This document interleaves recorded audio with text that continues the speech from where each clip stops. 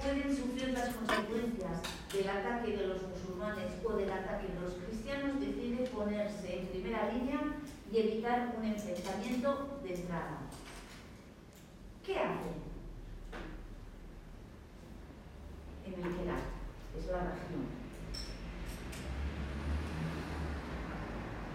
¿Cómo consigue evitar la guerra?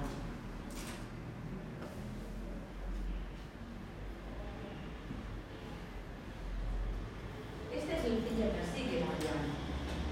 ¿Cómo lo consigue? ¿De qué modo?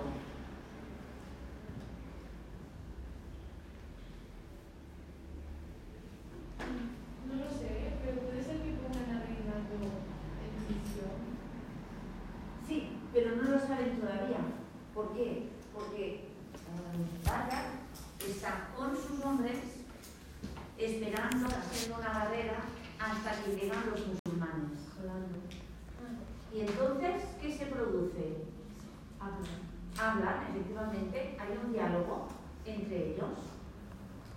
¿Y a cambio de qué? Para la posibilidad de enfrentamiento entre las dos tropas. Un diálogo en el cual se compromete a que vayan. A no atacarles, después llega el rey y el rey va un poquito más allá. ¿Qué les promete? Un acuerdo. Un acuerdo según el cual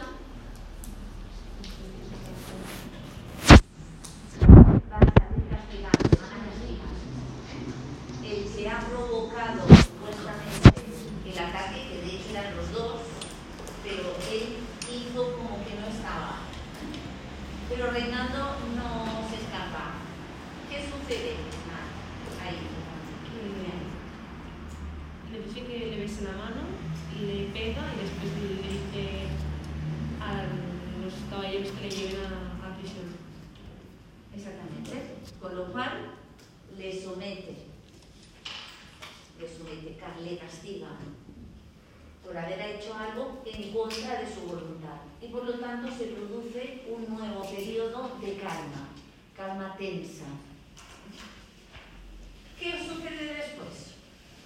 ¿Qué es lo que provoca realmente la guerra ya sin cuartel? Es decir, la guerra directa.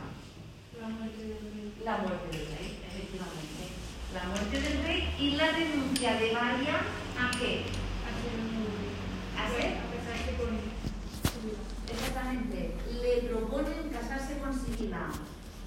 ¿Por qué? Si María se casa con Sibila, continuará la paz. Sin embargo, María no lo acepta. ¿Por qué no lo acepta? ¿Por qué? Porque le dicen que si quiere casarse con Sibila tendrá que castigar o matar a su esposo y luego, a Will, y luego pues renuncia a eso porque él quiere la paz. ¿Perdón? Que quiere la paz, no quiere hacer daño a nadie. Exactamente, él no quiere ser el responsable de la muerte de los niños, a pesar de que se porta con él fatal. Porque le desprecia delante de todo el mundo y no le respeta para nada porque le considera un bastardo. Tiene esa idea de la corte, solo las personas de la corte si tienen origen noble por cuna, es decir, por nacimiento, sí, si no, no. De modo que él no acepta el trato. ¿Qué sucede entonces? ¿Qué ocurre? Shasha. María no acepta el trato y Sibila está casada con Guy de Lusignan, entonces, y él se convierte en rey. El esposo de Sibila. Y no tarda nada en provocar la guerra, en declarar la guerra. ¿Sí? ¿Qué hace el mejor asesor del rey cuando se declara la guerra? Ese señor que iba en son de paz, que no pretendía para nada que hubiera guerra, que él ha luchado hasta el final para conseguir que se siga la convivencia. Saca a sus soldados de la batalla. Se aleja, se marcha. Dice que no tiene sentido. No tiene sentido, él ha estado luchando muchos años y dice que se va a marchar a Chipre con sus hombres. Abandona. Es decir, se rinde ante estos personajes que lo que quieren es la guerra sí o sí. No hay lugar para la negociación. Entonces Balián se queda solo. Se va fijaros el perfil del personaje épico como Ulises, el que lucha, se mantiene firme. Bueno, el caso es que se produce el enfrentamiento. ¿Y cómo termina Ana el enfrentamiento? Bueno, pero hay como diferentes partes en el enfrentamiento. Al principio los musulmanes ven como muy bien preparados y ellos están más débiles porque pero este enfrentamiento es en el que se largan todos los soldados. Se marchan muchos de los soldados. Vale, pues se marchan a luchar y pierden. Y casi se mueren todos los soldados contra los musulmanes.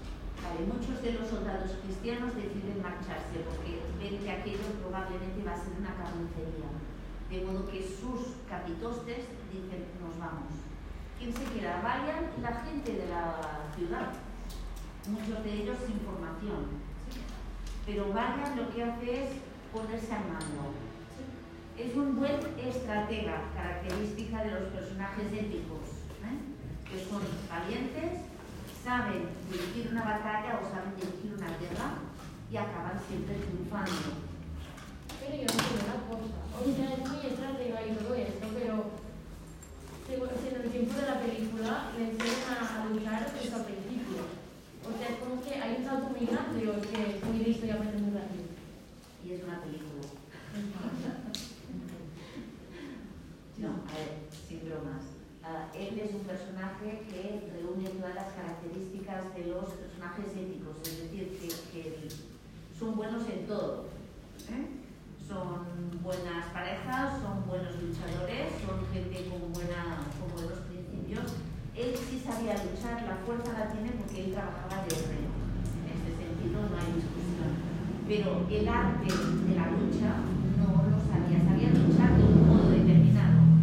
Pero en pocas horitas aprende a luchar de otro modo y se carga a todo mismo, es decir, a todos, lo cual es ficción. Dime. Hay una cosa que no entiendo de Valiant, ¿Sí? es que renuncia a ser rey por no tener que lastimar a Señor. ¿Y por qué él no tiene madera de rey?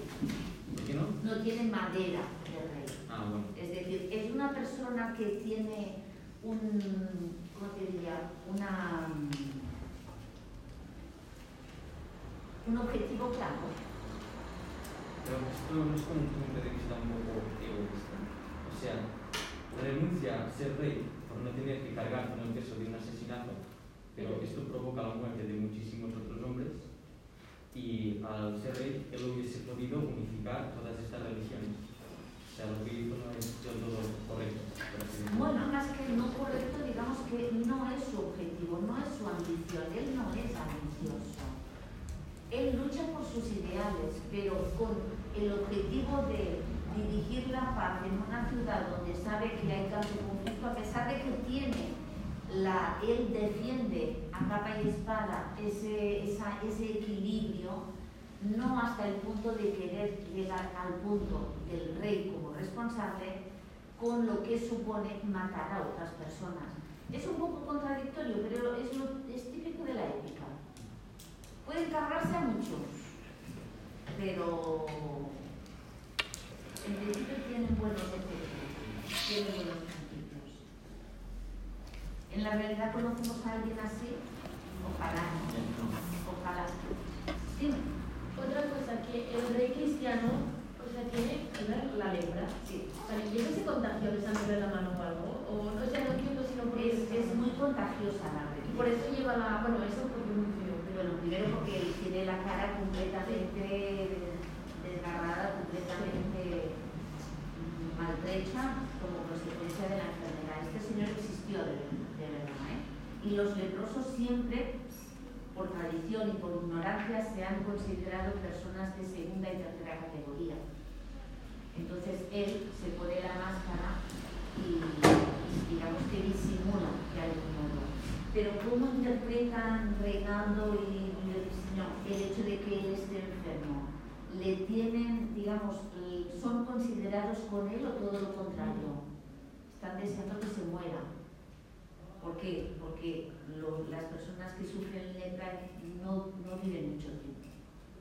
La lepra sigue existiendo, pero con mucho menos vigor y con mucha menos cantidad de gente afectada por esta enfermedad.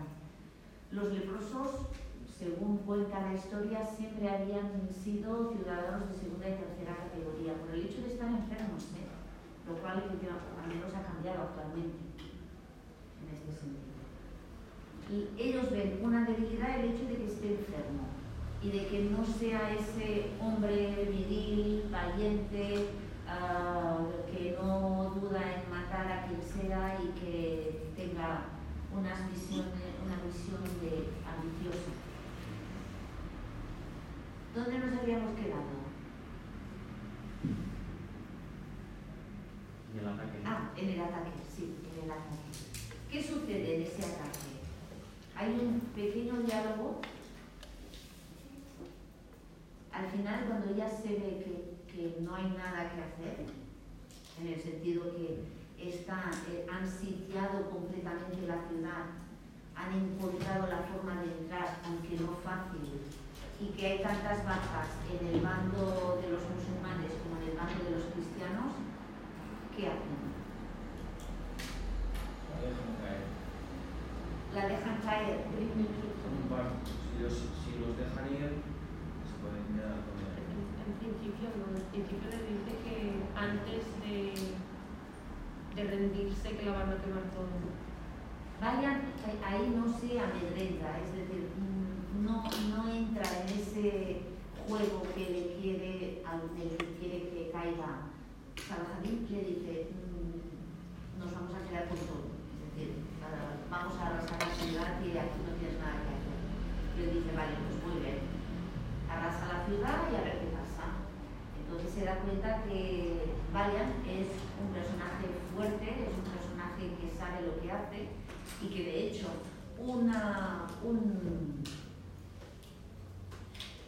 el grupo de los musulmanes, que es muy superior en número, está teniendo muchísimas bajas. Entonces sabe que si sigue de ese modo va a perder muchos hombres. Y entonces, ¿qué es cuando llegan a un acuerdo? ¿En qué consiste ese acuerdo? En que si se rinden, que él personalmente le va a decir a sus hombres que los acompañen a tierra cristiana. Sí, hasta el mar, donde hay asentamientos cristianos, es decir, ciudades cristianas como Trípoli, por ejemplo, de otro país. Pero no se propone en algún lugar de la historia, no lo sé, que se quema la ciudad, o sea, que antes de darse la quema toda. Sí, es lo que le dice Valian a Salahadín, que antes de que se quede con ella, pues no le van a quedar nada de los restos de los simbólicos, espacios simbólicos de las tres religiones. Pero llegan a ese acuerdo, por lo tanto un acuerdo que tiene mucho sentido, a cambio de que les protejan y de que las mujeres, los niños, los ancianos no fallezcan. Aquí Salahadín juega su baza y le dice, escucha, tienes niños, tienes mujeres y tienes ancianos. Y aquí es cuando él reflexiona y dice, vale, nos acompañáis hasta el mar y nos vais a proteger y a partir de ahí la ciudad es vuestra. ¿Y qué le pregunta? Valian a Salahadín cuando Salahadín se está ya separando de él? ¿Cuánto vale Jerusalén? ¿Qué responde? Nada. ¿Y después? Al cabo de unos segundos, todo. La antítesis entre nada y el todo. ¿Por qué? ¿Por qué creéis que responde esto? ¿Cómo nada o cómo todo? ¿Cómo se entiende? Depende de cómo la veas. ¿Y qué te parece? Según el punto de vista. Creo que desde el punto de vista materialista lo que vendría a ser la ciudad en sí no se va a para tanto, pero desde el punto de vista religioso pues lo vale todo. Exactamente, desde el punto de vista religioso y desde el punto de vista de la victoria, el hecho de salir ganando o salir perdiendo es diferente. ¿En qué sentido? En que Salah se va a convertir en el nuevo rey y esto es, en cierto modo, hacer callar a sus súbditos. Muchos de los que están con él ponen en duda su forma de negociar, su forma de entender la guerra. Entonces se gana la victoria y la ha ganado Salah. Y si la gana Salah, los demás van a tener que ganar. Dime. Yo el final no lo entendí. Sí, el final entre Sibila y Valiant. Sí. A ver, ¿por qué Valiant, mientras está luchando, defendiendo Jerusalén, Sibila tiene un papel tan de tercera fila? No habían sido amantes, se querían. ¿Por qué han llegado a la disputa? ¿Por qué no se casa con él? Porque no se casa con él, por una parte.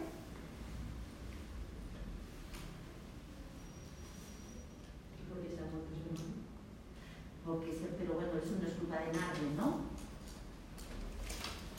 ¿Qué ocurre? Que no tienen el mismo punto de vista respecto al futuro. Sibila no quiere a su marido y sin embargo hace que se convierta en rey. ¿Por qué lo hace? Porque en el fondo también es ambiciosa. ¿Qué tipo de vida lleva? No le falta de nada. La tienen en cuenta. ¿Cómo está ahora en la ciudad destruida? No le queda nada. No le queda absolutamente nada. De modo que él le dice, si dejas de ser reina, si ya no eres la reina, podemos seguir nuestra vida juntos. Pero si ella sigue con la ambición de ser reina, como él no quiere, él no busca la fama, él no busca el ser el dirigente de una gran ciudad. No. Él que busca vivir tranquilamente. Ha expiado sus pecados. Me parece que ya ha luchado suficiente.